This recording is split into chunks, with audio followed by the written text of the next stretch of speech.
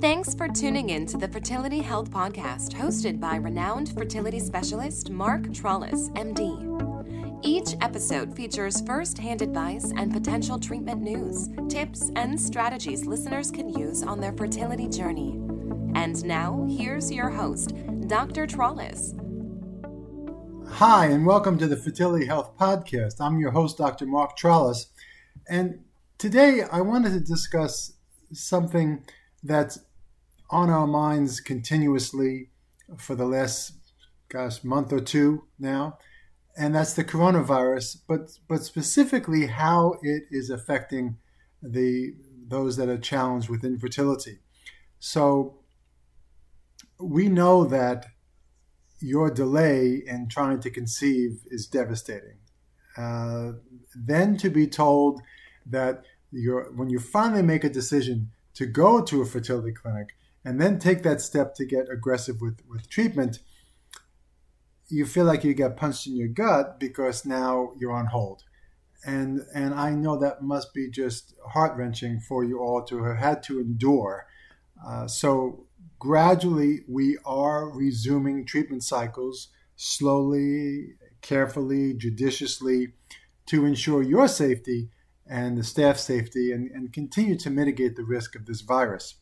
So when I thought about what subject we would talk about for our podcast, I reached for the best person I know to talk about coping strategies, stress reduction, going through this kind of crisis, because all people are experiencing some degree of challenge, of course, with the stay-at-home orders, and mental health issues are becoming significantly increased over this time period.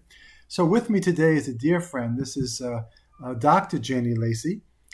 Janie is a nationally known psychotherapist, and she is the founder of Life Counseling Solutions, enriching lives through psychotherapy work, and has been also on TV and all media appearances. So impressive in what she's done. She treats all form of mental illness, substance abuse, grieving, job stress, emotional disturbances, sexual abuse, and parenting.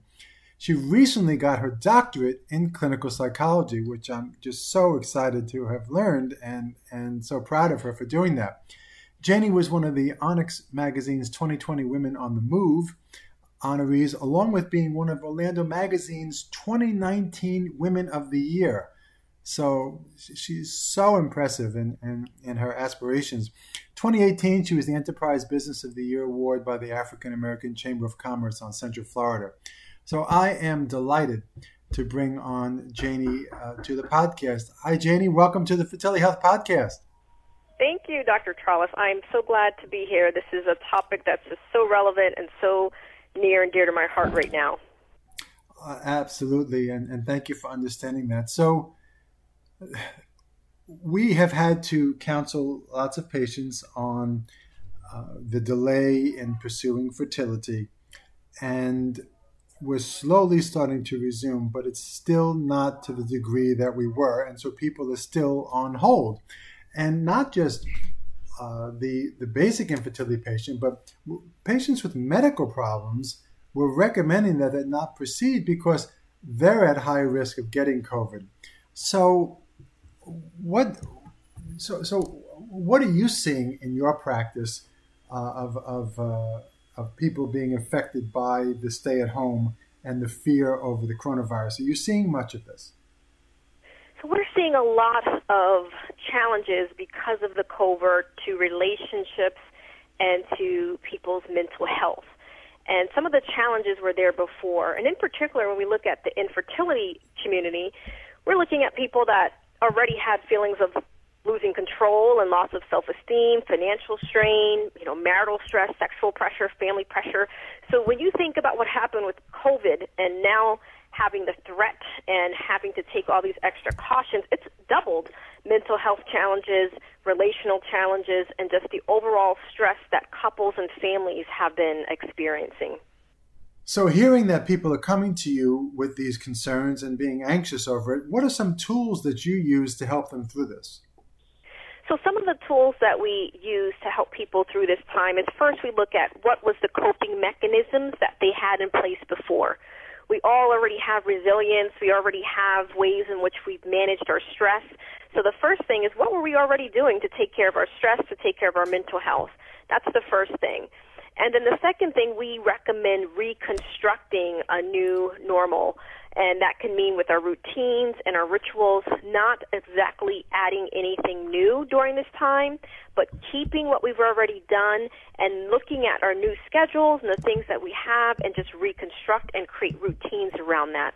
The things that we want to stay away from is just thinking, I'm just waiting for this to end, because we're in it, so we want to make sure that we're coping well, we have good stress management techniques, we have community. There's lots of different things we can do during this time by using our technology to stay connected. So those are some of the basic things that we start off with some of the patients that come in that have been affected during this time. Yeah, I think it's so accurate when you talked about they're waiting for this to end.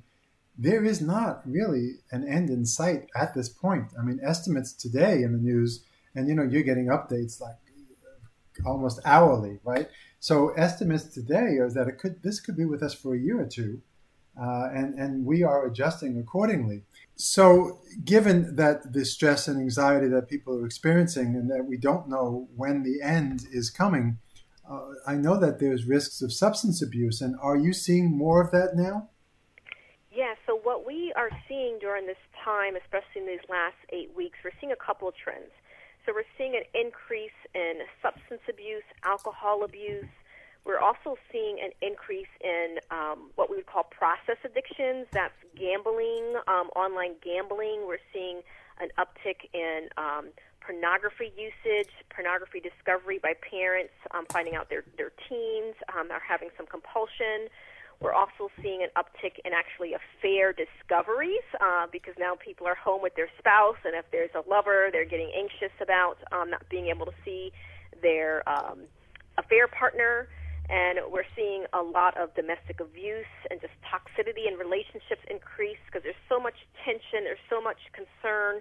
When we think about concerns that were already there, if people had financial strains, if they already had marital stress, sexual pressure, all of these types of things just get exasperated during these lockdown times. Now, fortunately, you didn't have to stop seeing your clients because you could do telehealth. This has to be extremely challenging for you because you're probably being inundated. Are you noticing that you're seeing more people coming to you now than ever before? Absolutely. Just as most businesses going into this, we were concerned that clients would be concerned that they wouldn't have access or they wouldn't have the financial resources, but the opposite has actually happened. We've seen, when we compared to our last years during this first quarter, we've seen an uptick in new clients, in particular couples. So couples are the number one uptick that we're seeing, basically just what I mentioned, just so much marital stress. And what we're seeing is people also use work as a way to avoid each other. So if we're going away to work and we're just tolerating each other for the family or whatever our value systems are, then when we're home and now we're both working from home, we realize that most couples are saying we realize we don't even like each other, and everything that was there before that we were avoiding is now kind of coming to the surface. So they're being forced to deal with challenges and deal with issues, which on one side of the street, right, is a good thing. So then that means that we're getting a lot more people that are interested in couples counseling, marital counseling, to deal with all the family stress and marital stress that was probably there for a long time before this. They just weren't dealing with it. So the lockdown has kind of forced people to look at each other and say, okay, well, what do we really have in common, or what's really going on here, and forcing them to face it. So being able to do telehealth, people still have access to therapists and psychologists even during this time to be able to work through some of their emotional and psychological and relational challenges.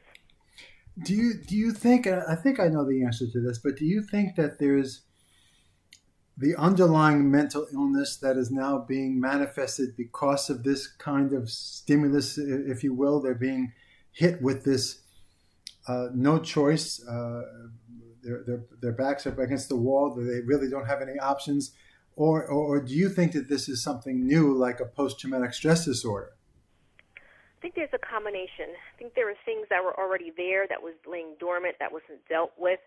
And then we have, in our field, we're talking about we are anticipating the second wave of COVID, and that being the psychological wave.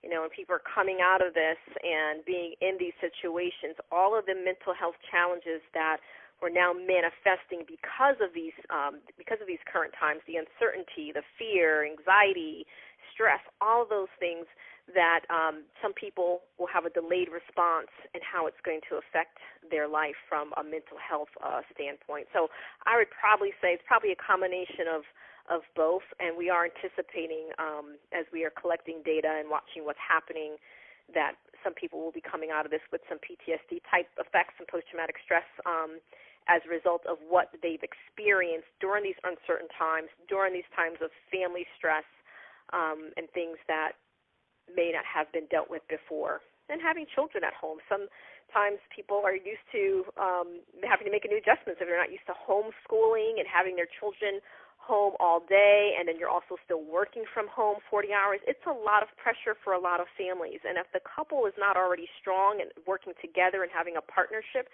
it just creates stress for the entire family, and children can pick up on that stress with the parents. So I think about the grief cycle when we're in the middle of this kind of a crisis, and you have denial, then anger, and bargaining, and depression, and acceptance. Do you find that applies to this circumstance? I would say it definitely applies to this circumstance because we have experienced the loss. No one was anticipating the challenges and the changes that just kind of hit a lot of people suddenly. So there was a loss of their quote-unquote normal. So then during this time, having to make an adjustment with any loss, we have to make an adjustment, which is that bargaining. It's kind of thinking through things. And then there's this anger, and then anger, depression. And then we get to this place where I think most people, I'm seeing more people than not right now are getting used to this new normal and almost anticipating this to be a new normal to a certain degree. So going through that and allowing ourselves to feel what we need to feel is normal. What will happen, what will become abnormal is if we get stuck in any of those stages. If we come out of this and get resumed to some level of having some of the quote-unquote freedoms restored and people are still stuck in a grief cycle, that's where it can become a challenge for most people. So we know that infertility patients are inherently affected psychologically and emotionally with their inability to conceive naturally. So they feel isolated, they feel ostracized from their peers, feel like a failure, and they go through such a vicious cycle, a roller coaster on a monthly basis. So that, and then adding coronavirus, has to be playing such a significant toll on their emotions. How would you help women that are having challenges right now? So the women who we are currently working with that have this challenge currently, a couple of things that have been very helpful to them. And the first thing I would say out the gate is a support system. Right now there are online groups for women that have already been struggling with infertility challenges, but now through COVID feel isolated, and all of those emotions that they were feeling before have now come rushing in. So I find that the women I'm working with find solace and they find peace when they are with other women that are experiencing the same exact thing and have a certain level of understanding. Unless you walk in their shoes, you don't understand. So the first thing is getting them in a support group, and right now there are many online that they can tap into. Most of them just have to have a brief assessment to make sure they're a good fit with the group. So having a support system is the first thing. The second thing is having a ritual of healthy self-care activities. So we kind of look at the things that they did before that brought them joy, that brought them peace, and some of those things conclude meditative practices in the morning, prayer practices in the morning, taking a walk in nature, listening to their favorite podcast or comforting, positive music, those types of things to kind of start their day off. We also teach them breath work and how to breathe and take some time to breathe and have grounding exercises if they get too stressed and they feel overwhelmed. So depending on the female, we will go ahead and give them techniques to deal with their stress management, to deal with their daily anxiety, throughout the day, and then get them in a supportive community. And then as well as giving some name and to be able to talk about and give a framework and a normacy to reduce any shame that they feel around what they're going through. So, for those listeners who would relate to that, is to get into a supportive community, to get some good self-care practices that they can do daily, that they can make sure that it's part of their day. And then third, whether it's a journal or whether it's a therapist or whether it's a counselor or coach, someone that they can have a private space to where they can explore all of their feelings and give name to it and have a framework around it, and to be able to have that level of someone holding space for them, which will reduce any shame that they may feel. Thanks for listening to this episode of the Fertility Health Podcast, hosted by Dr. Mark Trollis. Dr. Trollis' new book, The Fertility Doctor's Guide to Overcoming Infertility, Discovering Your Reproductive Potential and Maximizing Your Odds of Having a Baby, is now available from Amazon or your favorite bookseller. Inside, you'll find great information and insight with the only general guide to infertility written by a medical doctor who specializes in the subject. Give yourself the best possible odds for getting pregnant and having a baby with a concise and encouraging companion. Available today. Now, back to the episode. Yeah, excellent advice, Janie. And I think about evolutionary-wise why we are more focused on negatives or threats. And, if you think about it from that standpoint, teleologically, it's because that's how we were able to survive. If we knew that was coming at us, we had to be aware so that we could survive. Why do some people get debilitated by focusing on what they don't have? And let me tell you, that was me. I mean, when Andrea and I went through infertility, my gosh, I mean, I felt I was under Niagara Falls. I keep saying I just suffocating over that challenge and all the myriad of emotions. But why do some focus on that and others are able to keep things a little bit more in perspective and be more grounded, if you will? Very, very difficult. Have you seen anything in your research on this of what makes people different? How do they accept this differently? Absolutely. I can probably speak about that all day, but I will make it very short and put it into two categories. So when we look at that, we're looking at mindset. So we're looking at a growth mindset and a stuck mindset. So those that get into a stuck mindset, it's usually something that's based in a foundation. So if we come from a family system where the foundation was a lack, where our parents were always talking about things they didn't have or saving up for things we didn't have, and we learned to long for the things that we didn't have, right? So if we make it very simple, we'll put that in one category. Where the growth mindset is, we had a mindset from a very early age. It became part of our template to be to have gratitude, to be grateful, to focus on the here and now. And then as we develop, depending on the bucket that we come from, those are going to be our drives. So those that have a stuck mindset, we can get stuck in a loop. A loop is what we don't have, what's going wrong, the negative feelings, and all of that stuff. And then we get caught with a fantasy. A fantasy would be, only if A, B, or C exist, then that will make me happier.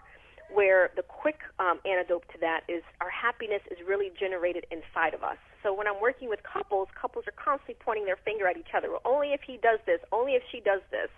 Where ultimately a secure couple will say, I can be happy, and if she's sad today, I can have empathy and I can notice her sadness, but it's not going to change my day. And that would be where we would put them in the growth mindset. The growth mindset is, okay, this is how it is today, but this is not how my tomorrow is going to be. So how would I want my tomorrow to be? And let me figure out what are the steps I need to do to generate what I see for my tomorrow. And that growth mindset is actually going to take the steps to do that. Where someone that has a stuck mindset, it's real easy to fall into the victim mentality because they've also been groomed that way, and it takes a lot more energy to pull them out of that. So they need more support. They need more people around them that have a positive mindset. They have to have a spouse who's almost like a cheerleader. I mean, so there's a lot of things that need to be in place when we have a stuck mindset, because it's not going to be as easy as we can just generate that ourselves. We need a good support system around us and have positive reinforcing things to push us forward, where a growth mindset has already had some of the resourcing and tools inside themselves to kind of look at gratitude and what they're grateful for, and looking at the things that they have today and make a plan for the things that they want for their tomorrow. And believe me, Dr. Charles, I can break this down and spend a whole workshop on this all day, but that's the simplest answer that I can share with your listeners at this point. Well, I'm going to make it even broader. That would take weeks for you to answer the question, but we don't have that kind of time, because I want to talk about that. Your answer made it got into a little bit of the nature versus nurture. So what you're saying is that do you feel that the upbringing is a dominant force in an individual's outlook toward what they have and what they don't have? It can be a dominant force because most of it is we're driven by our unconscious mind. So when you look at a child's development from their earliest, from 0 to about 8, they're just sponges of the emotions, their environment. So it's their unconscious mind that gets programmed. And then as adults, we focus on our conscious mind, what we see, what we feel, and we don't realize that underneath the veil of consciousness is our unconsciousness, and that can drive some of our behavior. That even drives a whole other conversation, but that even drives the partners and our spouses that we pick, right? Because they're going to either add to where we're going in our future, or they're going to help us recreate what we felt in our past. Right, so there's this evolutionary feeling that our foundation, our caretakers, the experiences that we have, we're either going to do something what we call repetitious trauma repetition. We're going to create that same thing over and over and over again. So if I'm a child that came from an environment that was lack, my parents didn't have anything, my mom would eat at the sink while the children sat, right, because she's the last one to eat, because she's always doing for everyone else, and that's my role model as a woman. I keep seeing her being the last one. She's always sacrificing herself from other people. That's going to be caught in my subconscious. So then, as I'm a woman, I'm going to have a conflict to think, if I'm putting myself first, am I selfish? Or what is that balance? So we have to examine, it's not all of who we are as an adult, but it plays a role. And if we're not curious about our upbringing and how that affects our beliefs, our values, the life that we create, sometimes we come from a lack, so we run to abundance, and we get driven from, because we don't ever want to feel that lack again, but that also can be another level of dysfunction if we don't have it balanced out. So we definitely want to be curious about where we've come from, especially from an emotional and mental standpoint, because it will affect us to some degree. If we have depression in our family, if we've had anxiety in our family, substance abuse in our family, this is the environments of which we grew up in, it will affect us to some level. It's just a matter of we're conscious of it so that we can change it. Yeah, and just spot on in everything that you're saying, of course. So it's almost that we're saying it really is stress is a choice as well. I mean, we can react differently. Different people react differently to different stimuli, right? And I always give the example to my patients. You're in traffic, right? And look around. One person's banging on the steering wheel and the other person's singing in another car, right? Same stimulus, but somebody is interpreting it differently. And it's very, very difficult to do. But we have a new acronym that we're trademarking with our practice, and it's HOPE. And HOPE is have only positive energy. So I believe in that, although it's not easy when things are sort of turning against you, as it were, but that kind of mindset is obviously very, very healthy. And gratitude, all of my reading, whenever you're talking about these kind of events, gratitude seems to play such a major role in enduring these kind of challenges, correct? Yes, and there's two things that you said that I want to spotlight. One is that we do have a choice, but for some people, choosing the positive energy takes a lot more energy because they have not done any unlearning of their negative energy, right? So we have to unlearn and then relearn, and then we can get to a place of having positive energy and responding versus reacting very differently is the first thing. And the second thing is, if we look around and you think some of my patients and clients is I have them keep a gratitude journal. That each morning, part of their morning ritual, because I am a big believer in that miracle morning mindset. And the first thing you do is you give the first fruits of the day to yourself, not to your children, not to your spouse, to yourself. And if that means you even have to get up earlier to do what you need to do, to exercise, to journal, to do that. But in that gratitude journal is to write 5, and if they haven't done it before, I have them do it from a very basic sense, 5 to 10 things that you are grateful for in this moment. And then write those same things down for the same exact words for the next 7 days. And it's amazing how much that shifts a mindset in just a very small way, in a step approach to really focus on what are you grateful for, what are the blessings that you have right now. Because when we look back at things that have occurred, people get into that depressive state. But if we're so focused on the things we don't have or what's not happening in the future, then it brings up anxiety. But if we can teach people to stay grounded right now and to think about all the things that they're most grateful for, and then not to just think about it, but to write it down where they can see it, and they write the same things that they're grateful for the next 5 to 7 days. And for those listeners who are listening, a very simple, practical exercise that anyone can start today. It is amazing the results when they do that. Wow, that's fantastic. I love hearing that. I think it's just such terrific advice for our patients coping with coronavirus, coping with infertility. And so what you're saying really is that we need to train ourselves with those tools, but also for some retrain ourselves. Yeah. Well, this could go on and on and on, and I'm sure the feedback that we're going to get is that we're going to have you back. But at this point, we have run out of time. Janie, I can't thank you enough. You've always been there over the years for great advice, and you are truly an asset to our world. So congratulations on all your accomplishments, and thank you so much for taking time out of your busy day to be with us. Thank you so much. Glad to be of service. Thanks for listening to the Fertility Health Podcast. If there's anything from today's show you want to learn more about, check out the IVFcenter.com for all the notes, links, and tips mentioned in this episode. If you're not already subscribed to the show, please press the subscribe button on your podcast player so you don't miss a future episode. And if you haven't given us a review or rating on iTunes yet, consider leaving a 5-star review to help us reach and educate even more individuals in need. Thanks again for listening, and we'll see you next episode.